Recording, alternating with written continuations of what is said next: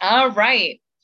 So, hello everyone. My name is Raquel Perez, and I am here on a Zoom call with my friend Anne Gross. Yeah, I've changed my name a couple times. It's fine. Wow. I almost went back. So, the only introduction to myself that I will put out there before we get into our conversation is that I'm just a regular average Christian, trying to do my part in the kingdom, wrestling through the issues and trying to apply it to my real life. Um, I believe in striving to be better. Been a native of New Jersey for most of my life, and me and Ann have been friends since the seventh grade. I will not tell you how old I am because that's my business. Um, Ann and I have had our ups and downs in life, but the Lord is good, and He has reinitiated our friendship, allowed us to be able to speak again because we are in two totally different states. So, without much further ado, I will allow my friend Ann to just give her introduction of herself. I'm Ann, sometimes called Tony. Legal is Antoinette. And I don't know if Raquel is an average Christian, but we are both believers. Can't say that my walk has been spectacular, but I've never let go. So there's that. Raquel and I have friendship started in the seventh grade in woodshop. And I can say that we are, in some terms, yin and yang. I think you would agree. Yeah. She was more grace, I was more truth. And as life would have it, we've both gone through a lot of uh, situations in our life. Some people will call it traumatic. We will say we're victorious. And so, and not exercising wisdom, we have knocked our friendship a little bit. And so we are privileged to be able to reignite, uh, renew, and rebuild our friendship. And so that's what we're going to be talking about today. How do we rebuild things that we think are lost? How do we resurrect things that shouldn't have been dead? So, Amen. that's it. So, this is the point of the conversation where I will now ignore the audience, and now it's just me and you. All right. So, I got my peanut butter sandwich and my coffee. and I have my little cereal bar, Oh my gosh. and I got my coffee. Yeah. And a fried egg, you know me. Oh, you got your fried egg today? Nice, nice.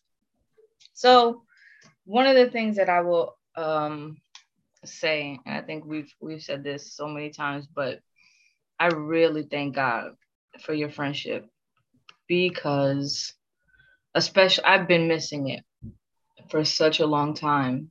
I think we're very fortunate if we find one person in our life that we could connect to. And I remember when we were younger, we used to compare ourselves to David and Jonathan. Yes. And that's how I always felt because it's so hard, at least for me, because I'm an introvert.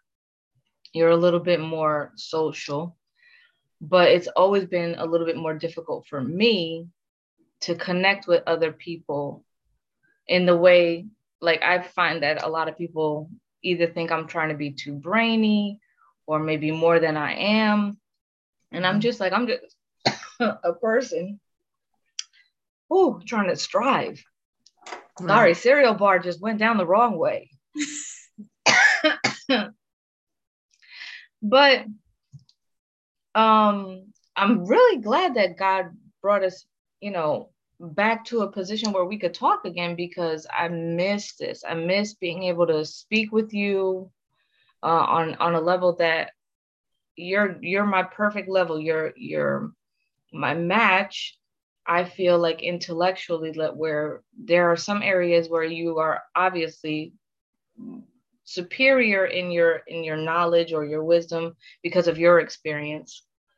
But then I feel like we both have something to offer the other, and Mm-hmm. we're mature enough, more or less at the same level where we could connect, but we can still help the other one grow.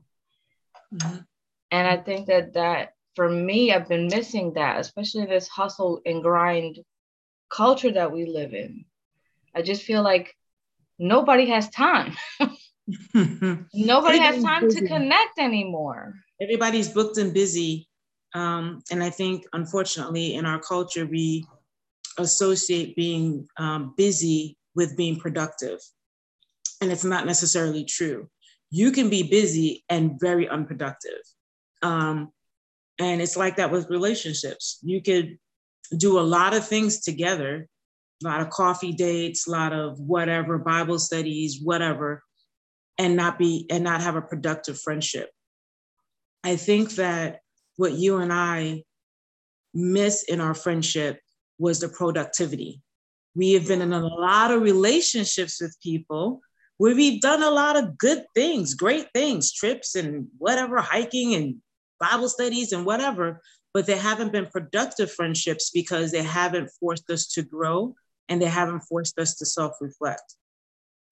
And I think, and I know, I shouldn't even say I think, I know that had I matured in my pride in being able to look at it for what it was, that I wouldn't have responded in certain areas of our friendship the way I did. That I'm going to starve you of my presence and affection because you've hurt me in such a way. That's prideful. That's pride. And when you operate in that pride, what you tell the other person is, as long as you're stroking my ego, we're good.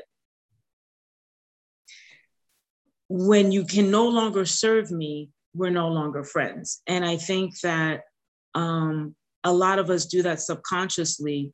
I would say that stemmed from me wanting nurturing and wanting to have a space where I could be soft.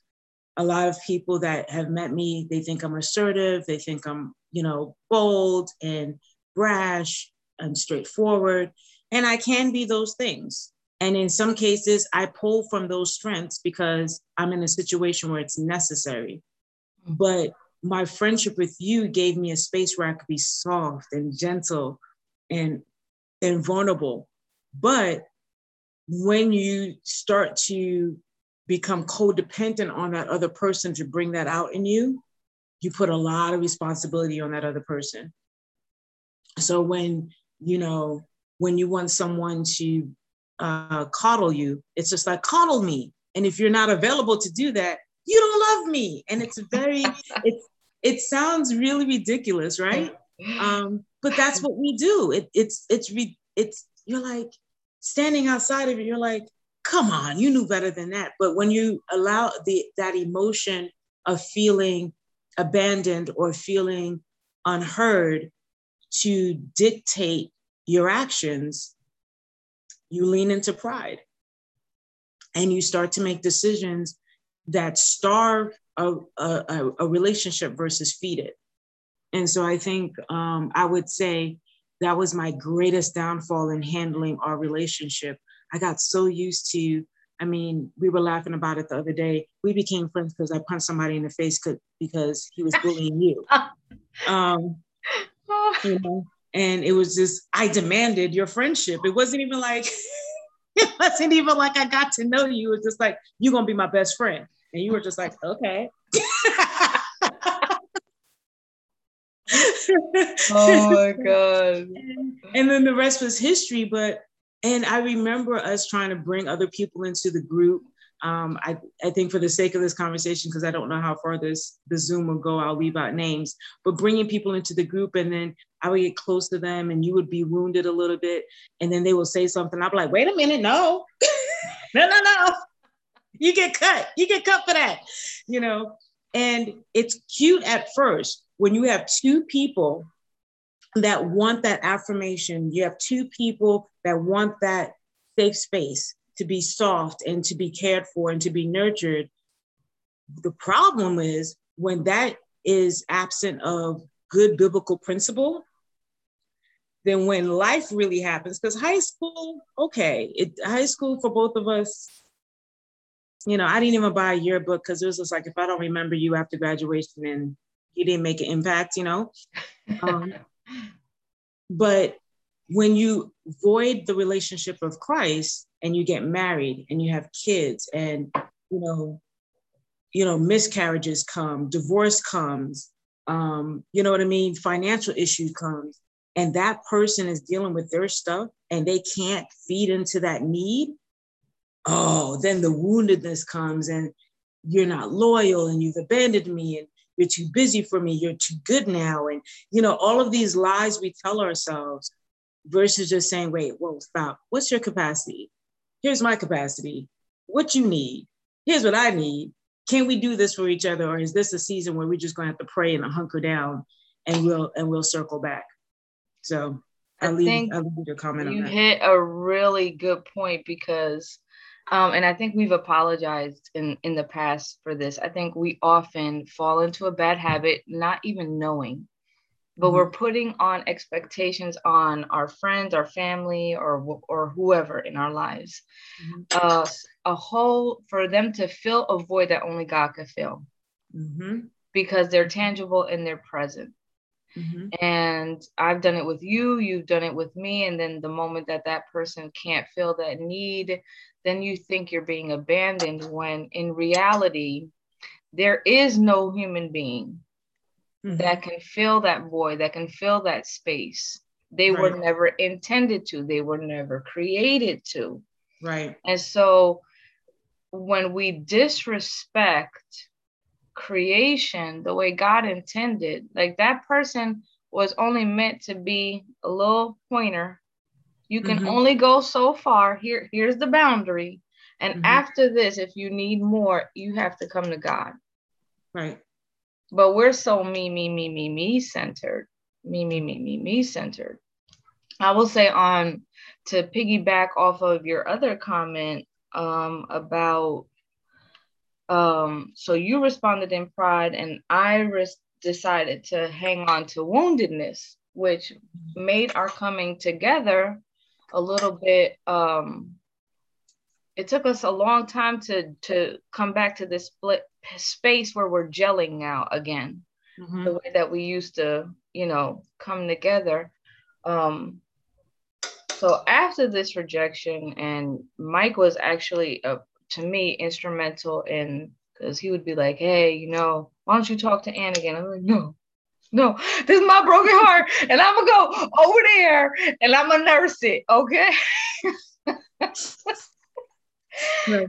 And I look back at that season, it's just so silly, it's just so ridiculous to hold on to this woundedness. You know, we could talk about forgiveness on another day, because that's a forever topic. But I think that me naturally having a tender heart, I've always gravitated to nursing and licking a wound. I'm gonna just sit here and lick on it. Lick on it a little bit. Maybe it'll taste good after the 100th time I re-roll this incident in my brain. No. And only I would say in the last couple of years, I have really realized how ridiculous and how self-destructive that is. And we are not promised tomorrow. We are not promised tomorrow. And holding on to these wounds when we have another party that has genuinely repented, they're sorry. You could tell that they're sorry. We never know how to apologize the right way. Oh, that's really another topic. that's a whole nother. We have content for weeks on that. But I would say, for those of you guys who don't know, Mike is my childhood sweetheart that I ended up marrying. And my childhood friend that I've known since kindergarten. And so he knows both of our personalities pretty well. And he came to me and was just like, Raquel is reaching out to you. I'm just like, that's fine. That's okay. She can talk to me now. She can talk to me. She understands it now. I don't know, and what that pointed out to me was my lack of grace in allowing people, in this case, you, to develop and to change. So it was, you should have understood me at the beginning. You didn't, so sucks to be you. When in actuality, I wasn't even the same person, right? So I wanted grace to be able to change. I wanted grace to be able to make different decisions. And I wanted everybody to come along with me. But in reverse, you're supposed to stay the same. And it's, again, very selfish and self-righteous and prideful to expect others not to develop for the benefit of your comfort. And so that's a big deal. That's a big thought nugget right there. Yeah, you know what I mean? I was comfortable with you being the sheep and me being the defender.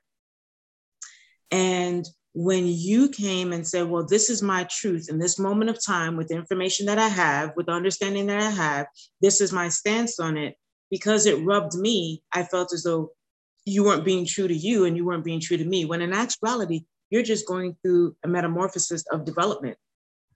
And when I understood that, then I could say, well, when I got divorced and she said this to me, she was really saying it out of love. Like, hey, Annie, you are spontaneous. You are like, you make big decisions really quick, and yes, you have grit, but do you need to create this situation for you and your kids right now? That's really what you were saying. What I heard was, you're not holy enough because you've made this choice. And that's never what you meant, but that's what I heard. And so so when I saw your life develop and I saw your parents' relationship and, those conversations, I'm just like, oh, wait. How come she can understand that? And she can understand me? That's not really what was happening. It was a developmental process. You know what I mean? As you got to have experiences up close and personal, then you are able to understand other people's experiences. The way I typically or used to translate that was, it's good for you now because it happened to somebody that's close to you, but it wasn't good for me. No, what it really is she understands it now because she's close to it. It doesn't mean that she still agrees. It doesn't mean that she's co-signing it. It just means she has a different understanding of it. And in all actuality, if we are going to be honest here, divorce is terrible. It's like a death. I don't know. I really question those people that be popping champagne and doing all them parties, because I'll be like, really? Because it really hurt. It hurt. It hurt to take all of my 20s and part of my 30s, pour it into a relationship that didn't work. And then when you realize that what you do to your friends, you probably did to your spouse, and that you got just as much stock in it falling apart, then it really hurts. Then you really have to mourn some of the decisions that you've made. You grieve those decisions. You grieve those actions. You ask for forgiveness. It's a very humbling thing. So going through that process, when Mike came to me and was just like, could you not give grace the way you've received grace? Could you not give grace the way you received grace? And I saw your efforts. I saw when you even wrote on Facebook how much you loved me. And the other part of that is, when someone is trying to love you, you have to put yourself in a position to receive it. People try. We tried. You know what I mean? But you have to put yourself in a position to receive it, because if you do not, it will always come off as disingenuous. You will always have a cynical mind against it. And I realized that I can be very cynical. Personality type, I'm an Enneagram. I started off as an Enneagram 8, and then now I'm a 6. So what does that mean? Because now that it went whoop right there. So what that means is when you're an 8, you're like the managerial, most people that are 8s are like the Nelson Mandelas, the activists, the people that want justice. They're managerial, they're leaders, they're very assertive, very out there. And as life went on for me, I went into a 6. A 6 is a person who wants to work with the team, wants to have security, needs to have community. I never craved community as much as when we lost our friendship. And then the Lord healed my wound by giving me a lot of friends with different personality types that I ended up building really close relationships with. And then I left that and moved to Georgia, and I was devastated. That's when I realized how blessed I was. That's when I realized when I didn't have you to talk to, I didn't have Sue to walk with, I didn't have Lynn to do coffee with, I didn't have Tangia to do our hair and do stupid, silly stuff with, I didn't have little bit to do shots with, all of these little things that made up my life. The Lord isolated me, and then I realized, wow, that lone wolf attitude that you had, you don't like it. Wow. You don't like it. You never liked it. You did it out of self-preservation. And what does the Bible say? When you save your life, you what? You lose it. Yep. Yep. And so when you try to self-preserve, when you try to hide your heart, you lose a lot of relationships. You lose opportunities to reconnect. I feel so blessed that you and I can talk about this and we can reconnect and we can learn from it. It shows my children like, wow, Auntie Raquel and Mom are talking every day practically. Wow. Yeah. That's big. Yeah. Because the other people around you see the woundedness and they're trying to be on your side and they're still like, I don't know. And it's funny, one of the things I was thinking about that Enneagram. So you went from an Enneagram 8 to an Enneagram 6, mm-hmm. which in the natural, somebody might look at that and say, oh, you're devolving, you're going backwards. Mm-hmm. And yet, even though in the natural, it might look like you're devolving or going in a south direction, in reality, you're not. You're moving forward because now it's not about the me, it's about the we. Mm-hmm. It's about the community. And if one, the Bible, I tell you, God is so much smarter than we are, and mm-hmm. it takes us forever to catch up. But the word even says, if one of the smallest member is hurting, then the whole body is hurting. The whole body is aware that one tiny member is hurting. Mm-hmm. And when we learn to be about the community rather than be about ourselves, I think we're all the more healthier for it. For me, on this side, I had to learn that I was a little bit too sensitive, mm-hmm. that I was allowing myself, or I was allowing the enemy too much rent in my head. Mm-hmm. Because every one of us, we do something from a place of brokenness. Mm-hmm. And I'm just as broken as you are. I'm just broken in a different way. And I don't want to be not forgiven. I don't want to be pushed off to the side when I'm at least when I'm genuinely trying to making genuine efforts to restore a relationship. And I realized that me nursing a lot of woundedness, the only thing I was doing was hurting myself, because the only thing I kept doing is every time the Lord was trying to heal something, I just kept ripping off that scab and licking it, ripping off that scab and licking it. And it just does no earthly good. Whereas now I'm just I look at that time as such foolish, wasted time. And if I could just take those years back, if I could just go back and understand and just say to myself, okay, you know what? In her brokenness, we're not understanding each other. In my brokenness and in her brokenness, we're not understanding each other. That's how I see it now. Now I see it as, you know what? We're two flawed human beings that did not understand each other. And that's okay. I think when I look back at that time, I will say that most of it wasn't you. And follow me with this.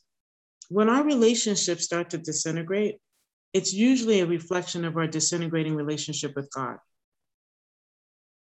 It's a spiritual stagnation that has occurred.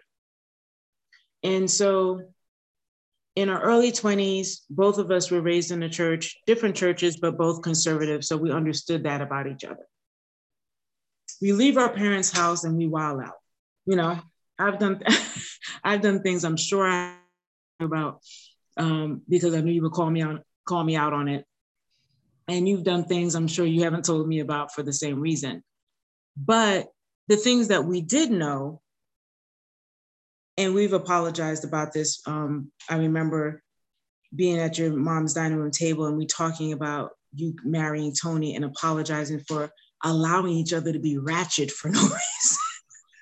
For no reason. Yep.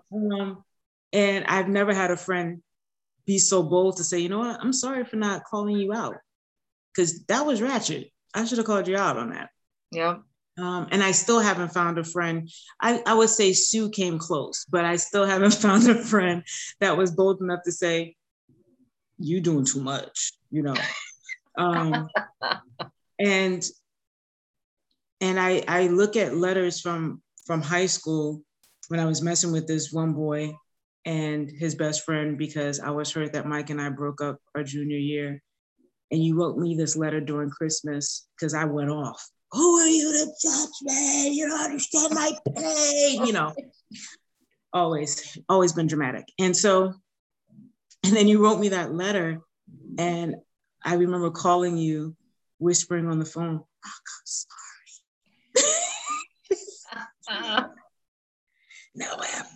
Now I have this crazy reputation and it's not even me. Like the reputation is not even who I want to be. It's just out of anger, it's out of hurt. It's okay, I'm going to get the boys before they get me. And they think they're playing mind games with me. I'm going to play mind games with them. And you understood at a very early age that was hurt. But again, for the sake of repeating myself, when real life happens, when marriages happen and pregnancies happened, and we talked about this the other day, I never thought about me being pregnant, how that would make you feel. Never. I just knew that you were the closest thing to me besides my sister and my mom. And I was having a pregnancy where a doctor was telling me each week that my son wasn't going to live. And I just wanted my friend. But I hadn't even known what you had just gone through because you didn't express it to me. And so I was kind of like, why is she acting funny? And, you know, I don't understand. And, you know, I even went as far as saying like, I would be there for her. You know what I mean? Not realizing. And then when I realized what had happened, it was just like, well, she starved me from being there for her. Like you just couldn't win, right? You just couldn't win because why? My relationship with the Lord was topsy-turvy. It was, Lord, why would you bless me with this son that was prophesied to me and then not make him live? Why would you? And it was this fighting, it was this trying to have belief in this hard time. And I remember that's why his name is Judah, because all I did was listen to praise and worship music. I didn't know the words to pray. I didn't know the scripture to read anymore. It was just praise and worship music. And the Lord showed me in that moment, you can't treat your friend well and you can't treat your spouse well because you haven't treated me well. You have tantrums with me. And so now you have tantrums with everybody else. You don't understand my sovereignty, so you don't understand boundaries with everybody else. And so you're the, okay, so in your personality type, and I will say this, that to put that into context, there was a flaw in me, which is I struggle with putting up boundaries. Mm-hmm. And I will say that in my good intentions, because even the road to hell is paved in good intentions. Hey, Madonna. So I created also an expectation in you just by being, at that time, I was a people pleaser. Mm-hmm. Saying no was very, very difficult for me. Mm-hmm. And I was burning myself out. I was adulting finally for for the first time. So here we go, we're here, we have this friendship in the 7th grade, 8th grade, all through high school. We finally get our licenses. Okay. So we're running around like, mad women, being wild and free, as youthful, right. As it is in our youth. Right.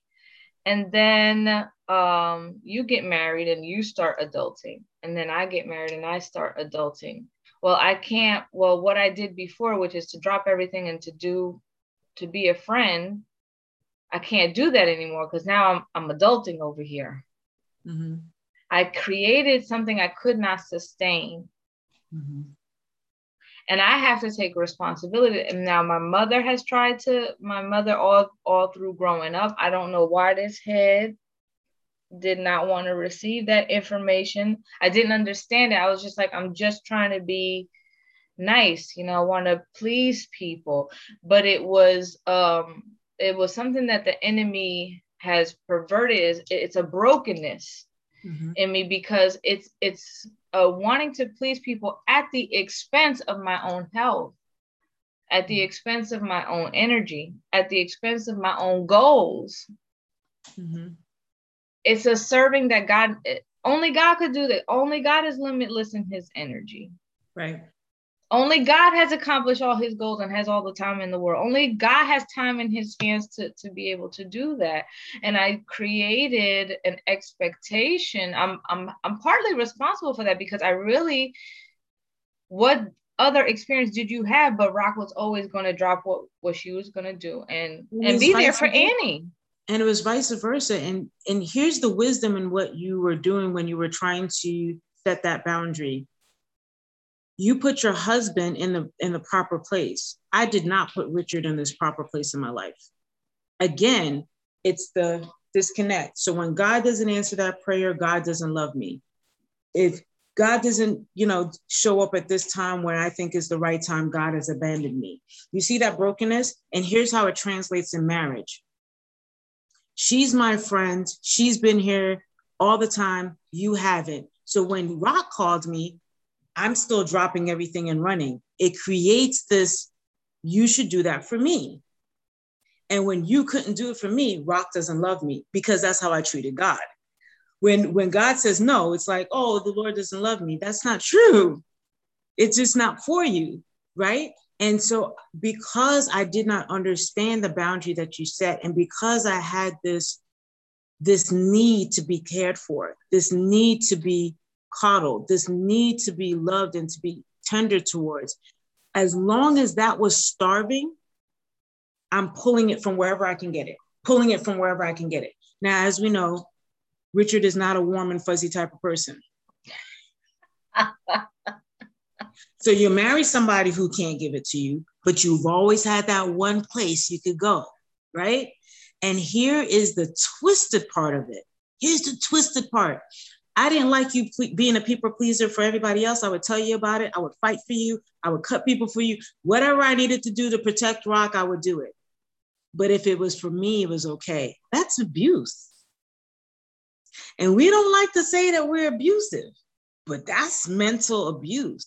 That's manipulative. You can't do it for everybody else, but for me, we good. Yeah. That's abuse. Yeah. And when I realized later on how much abuse that I sustained in my life caused me to become an abuser, it was really, really hard for me. It was really, really hard for me, because it was just like, well, to your point, good intentions, right? It was just like, well, she needed protecting. Yeah, but did you protect her because she needed protecting, or did you protect her so that you would have enough to call back and say, remember when I did this for you? Why aren't you here for me? That's what creates brokenness in relationships. It's different than reciprocity. That's a different thing. Mm-hmm. This is manipulation. Reciprocity comes organically. Reciprocity comes when you say, okay, that person is sick and I know that they would be there for me. Let me reciprocate. You know what I mean? Because I know that's giving into the emotional bank. But what I'm saying is manipulation in the sense of, if you're not there for me, I'm going to make you feel bad for not being there for me because I've been there for you. That guilt tripping is mental abuse. And it's not meant in any relationship. And what I look at is all of the relationships that I tied myself to, either I was being abused that way, so I mirrored that behavior, or I was the abuser from mirroring the behavior of whatever. And unfortunately, I love my mom. I love her dearly, but my mom didn't set healthy boundaries in her relationships. I learned very early on that I had to defend my mom. My mom wanted to, she felt as though to show love, everybody had to be happy. That's impossible. So you were actually raised by a people pleaser. Yes. But she also had this thing of making me feel guilty if I didn't show up for her in certain ways. You know what I mean? It would be like, I worked so hard for you. So it'd be like, all right, well, I won't do chorus then. You know what I mean? Oh, I worked so, all right, well, I'll do this then. And I've done it to my kids. I've given you everything that I have. Why? And they're like, and that crosses the boundary of using your children as a surrogate spouse. And I have, because it's funny, you know what? And this is, I know this is not the first time, but it's the first time in a long time that it's come to my mind. You were brought up by a people pleaser, which is very much my nature. And I was raised by a very aggressive person that's very much like yourself.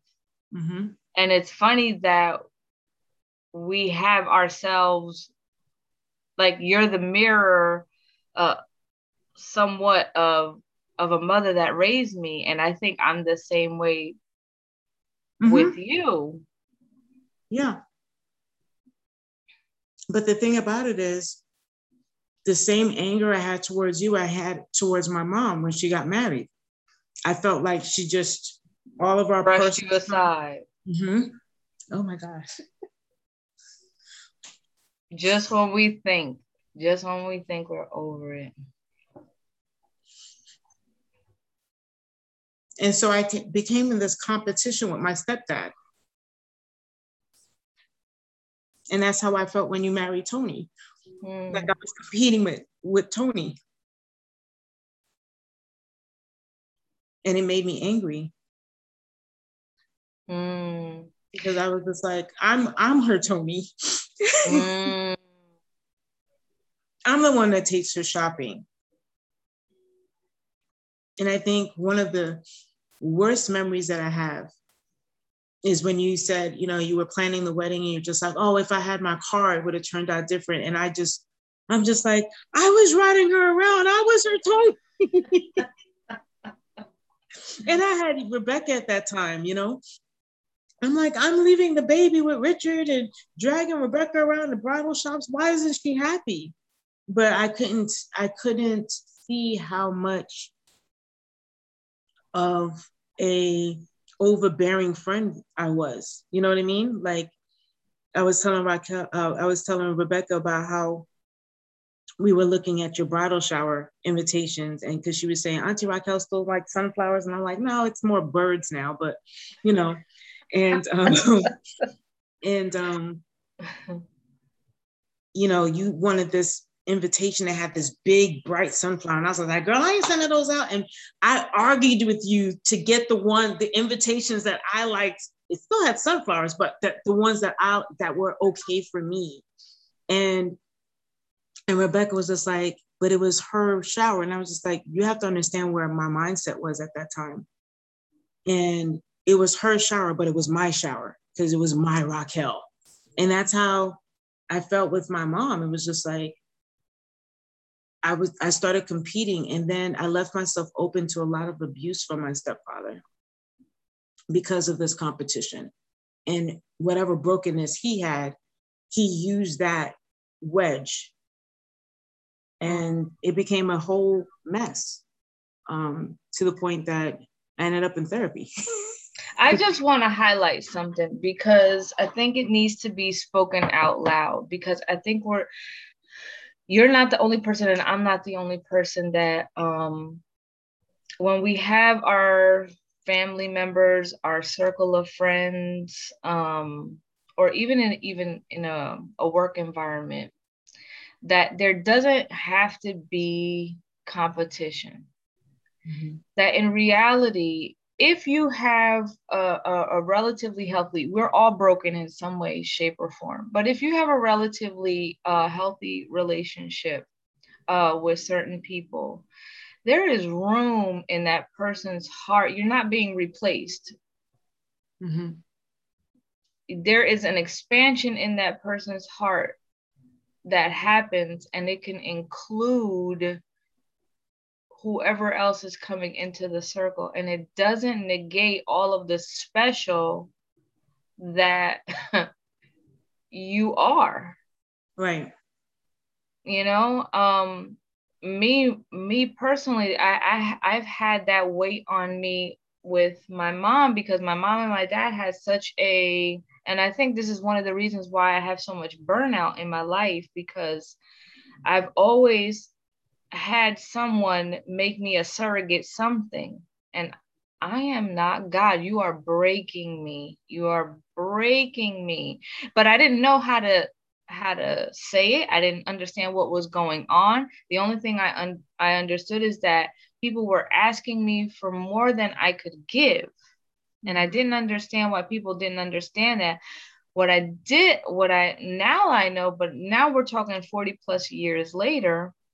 Right. Well, now I'm understanding that I was being used as a surrogate, an emotional surrogate for my mother. It was a surrogate spouse. Mm-hmm. And there were expectations. I was my mom's best friend, something that it's fine, you know, when people mature into adulthood, and then you could be friends with your parents. But there was something a little bit more. My mother needed to draw more from me because she wasn't receiving that in her own marriage. I don't think my mother did that intentionally. I don't think that even she could put that into words. I don't think she had the tools to recognize it. Mm-hmm. But now when I look back at me, I understand that the enemy, because in reality, it's the enemy using our brokenness.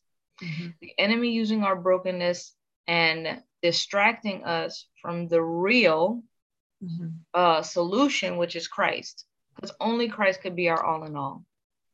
Right. And I love my mother. I love my father. I love my husband. I love my pastors. I love my best friend, which is Anne. There's nobody that could take your place. But at the end of the day, Annie doesn't have everything for me. I'm not Junior Holy Spirit. Yeah. And I think that that's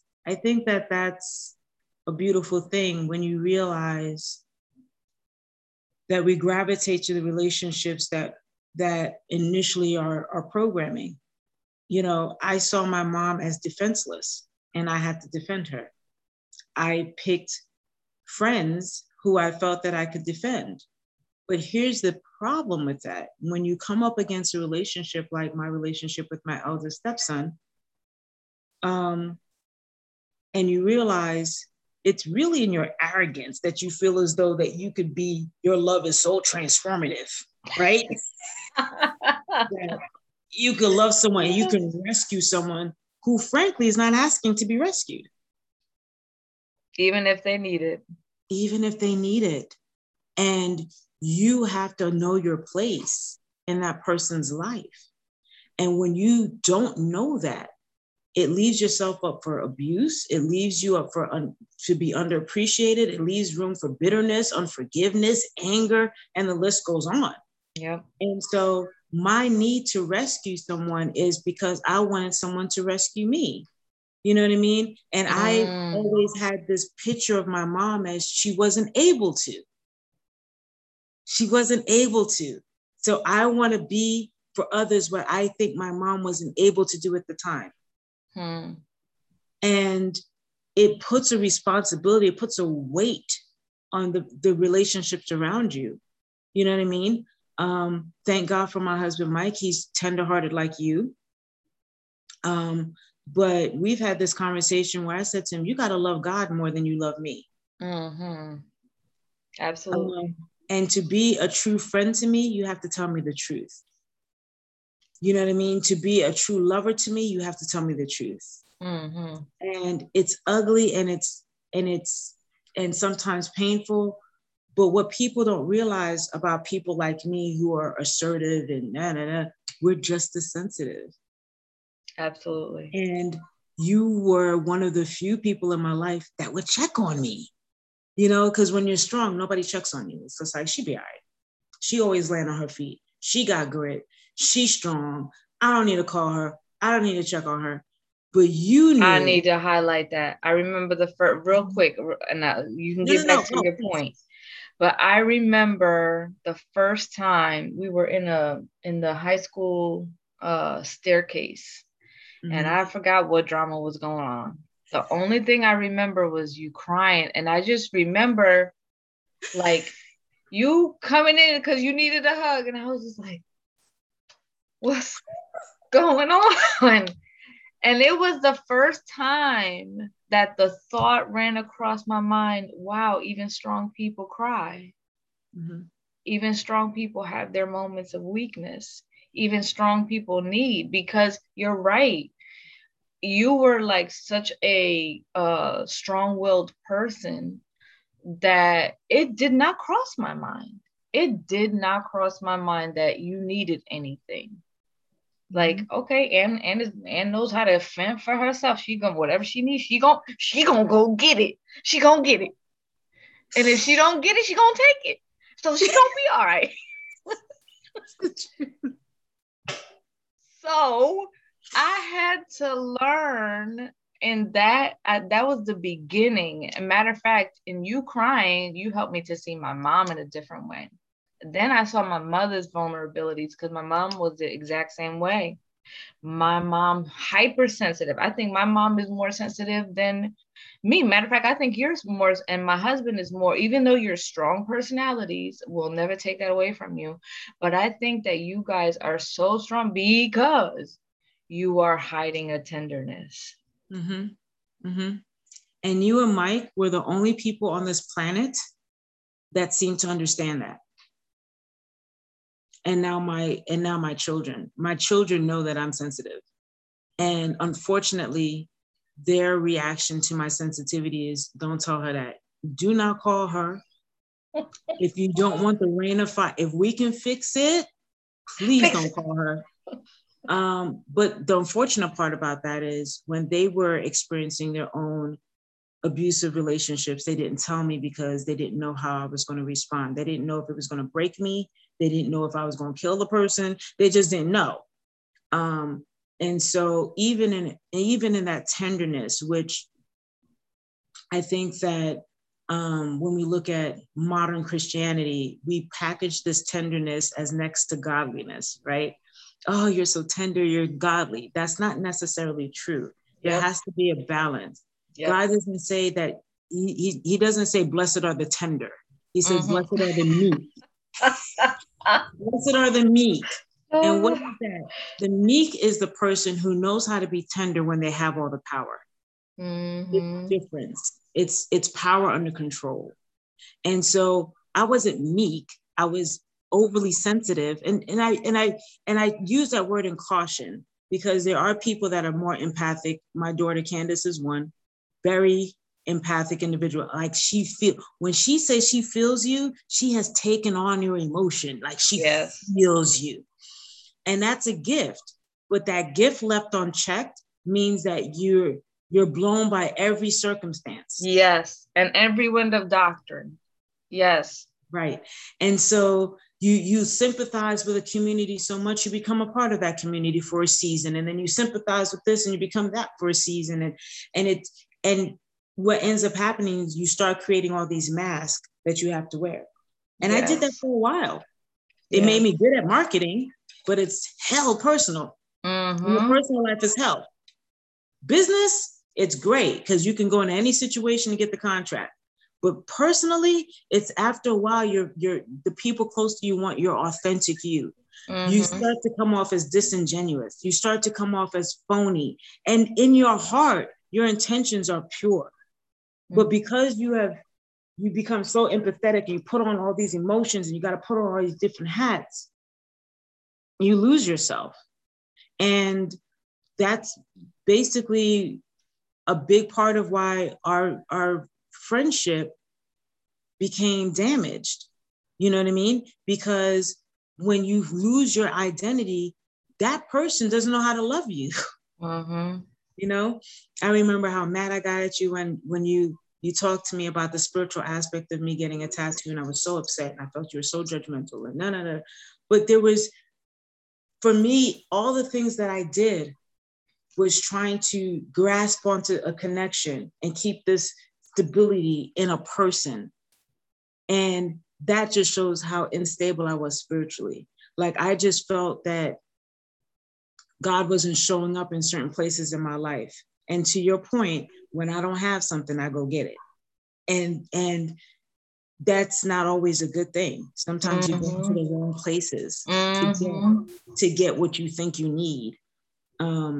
And I created a lot of self-harm. And I started plucking my chin excessively because I started to just critical. If I saw a pimple, if I saw it, I became self-critical. I became a functioning alcoholic. I became more aggressive. Again, worked really well at work. Hell in personal life. You know, and I started to do what my mom did to me. Rebecca became one of the closest things to me, my eldest kid. And I'll never forget when we moved here and she graduated from high school, the pastor of our church, he said to her, your responsibility is not to make sure that your mom is emotionally okay. You love your mom, honor your mom, but she has to deal with that. And when that child went away to college, I realized how much I depended on her emotionally. I fell completely apart.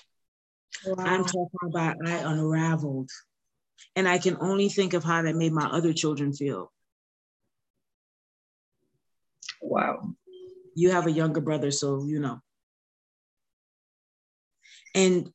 So there was a lot of rebuilding, a lot of apologizing, a lot of letting go, a lot of, you know, seeing her for it as an individual and not as my therapist or not as a built-in best friend. I love our relationship. We're close. I cherish it. And my relationship with Candace Judah is close in a different way. But unfortunately, Rebecca put the foundation of a relationship had to be reevaluated. It had to be pulled up and reevaluated. And I had to realize you can't emotionally cheat with your kid, and you shouldn't emotionally cheat with your best friend. And that's what it was. You were like, this is going to sound weird, but hopefully the audience is intellectual enough to get it. You were like the emotional mistress. That's a good way of putting it. That's a very good way of putting it. Mm-hmm. I could be vulnerable. I could be messy. I could be funny. I could be angry. And I knew Raquel would love me. That's a lot to carry. And then be that to your husband, and then be that to your mom, and then be that to the church, and then be that to, that's a lot. I think in listening to all of that, the only thing that it confirms to me is just how much And again, because God will, when we have a deficit in whatever, God will put people in our paths to help us that will be able to feed us in the way that we need to be fed. Our problem is that we look at the food and not the hand that's giving us the food. And we keep falling into this cycle where we keep going to the human being and trying to overdraw on an account that was never meant to be. That ain't even got their name on it. No. No. And we just do ourselves more harm. And then we wonder why our relationships are broken. And then we wonder why the people in our lives are like exhausted with us. Because we exhaust people. Because you're not the only one. I've done that too. You know, like how many times will we do it with our spouses? Now, granted, yes, it's a different type of relationship, but how many times, pick a relationship, parent to child, spouses, at the end of the day, we have to go to God. We have to go to Christ to fill that emotional void. And we just keep going to the human. You know, you had mentioned at the beginning, David and Jonathan. And here was the beautiful thing about David and Jonathan, is that they knew their role that they were going to play. They had made the choice at the beginning of the friendship to know their role. So David and Jonathan had a covenant relationship. The Bible says that it was so deep, it surpassed that of a love of a woman. But Jonathan reminded David on many occasions, hey, I'm next in line to the throne, and what you're asking me to do is going to cost this. And David had to understand what that cost was and act accordingly. And so David would do things like, hey, if I show up to this dinner, your dad's going to kill me. Jonathan would say, that's probably true. So this is what we're going to do. And they would come to an agreement. And David never put Jonathan out on Front Street. At least not without his eyes being opened. Right. And not without Jonathan's approval. And I think what the breakdown in our relationship was, you didn't tell me, hey, I need to set this boundary. And I didn't tell you, hey, this is what I need. And so now we have these assumptions about the relationship. There's no clear communication. So now this covenant becomes contractual because there's a difference. A covenant is, when you make a covenant with someone, it's unconditional love. It's flowing forgiveness. It's truth that is mingled with love. It's grace that is abounding. It's mercy. It's like bowels and bowels of mercy, as Proverbs says. That's when you have a covenant. When you have a contractual relationship, it's you ain't do this, so I ain't doing that. You did this, so I'm doing this. You did that, and so I'm doing this. And when that happens, guess what? The goalpost can move each and every time. And Jonathan allowed David to develop into a king, and David allowed Jonathan to make the sacrifice he agreed upon. And though when Jonathan died, it grieved David, he already understood it. And that way he even kept his word to Jonathan's children, his son, because he understood the dynamics of the relationship. So many times we get into friendships and we don't understand what a true friendship dynamic is.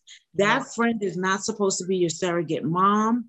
They're not supposed to be your surrogate spouse. They're not supposed to be their surrogate God that's within you. Because we say that God, we love to brag and say, the Spirit of the Lord liveth within me. If that's the case, then you have the power, right, to deal with those emotional issues. You have the power. You don't need your friends to give you that power. You have it.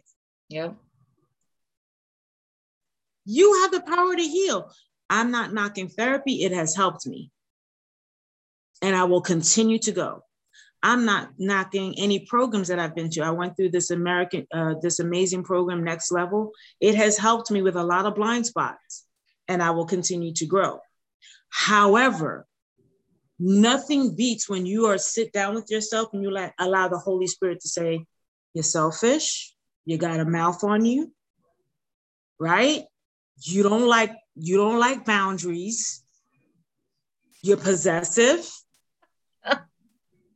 And to your point, you can sometimes grab and go. You grab stuff that I didn't even put your name on. And then you want to be mad when I have to take it away from you later on. Because it wasn't. Oh boy.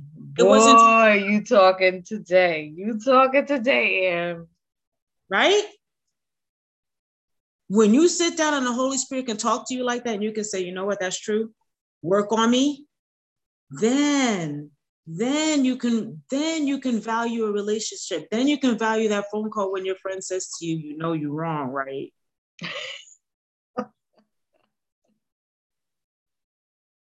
You know that's petty, right? And sometimes we change, and sometimes you'll get I know it's petty, but that's where I'm at right now. Okay. Okay. As long as you know. As long as you know. Yep. I think the biggest takeaway, because I'm going to wrap this up, but I think the biggest takeaway is that for whatever reason, I'm glad that Romans 8:28 is true, that God will take all things. Mm-hmm. And our relationship hasn't been perfect.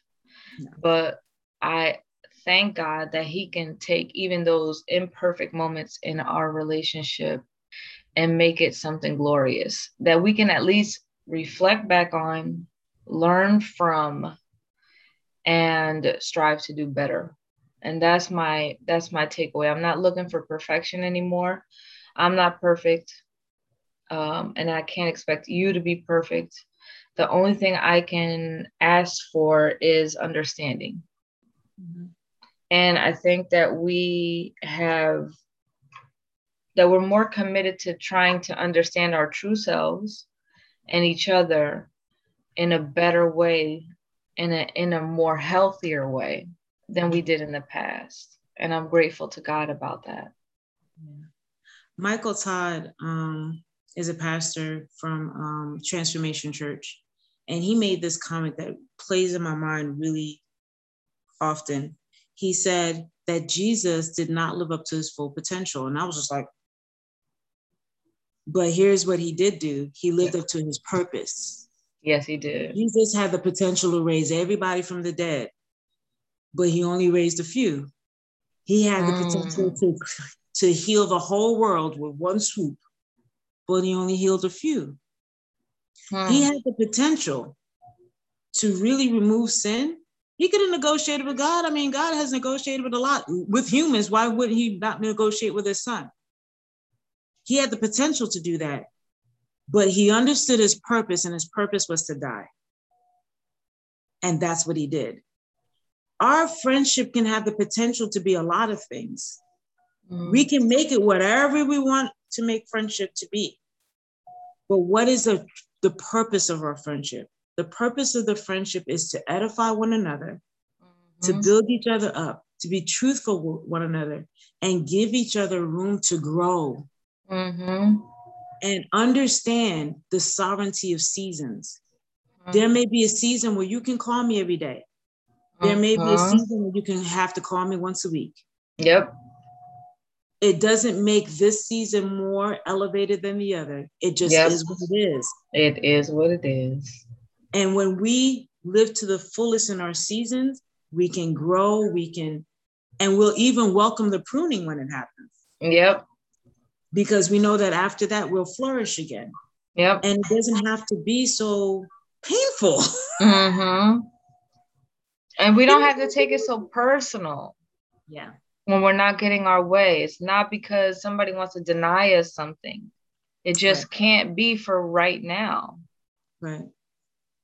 Yeah. So I'm very blessed to have you as a friend. And I thank God that he has given us this time again. And I'm enjoying this season. Yeah. And I pray and I hope that we are spiritually good for one another. And that I can edify you and lift you up the way that you need and not the way that I think that you need. And that I'm obedient to God, and that I can faithfully give you whatever word or example I need to give you, and just allow God to do the rest. Yeah, I think that's a powerful word. I think we should end on that. That's powerful. Do what the person needs, not what we think. Right? Yeah. And give, and then let God do the rest. Not enforce, not bulldoze, not overbearing, but just give, and then let God do the rest. And that's when love becomes transformative, right? Amen. I love you. I love you. Mwah. So blessed to have you in my life. Have a blessed day, Annie. Have a blessed day. Love you. Bye. Love you.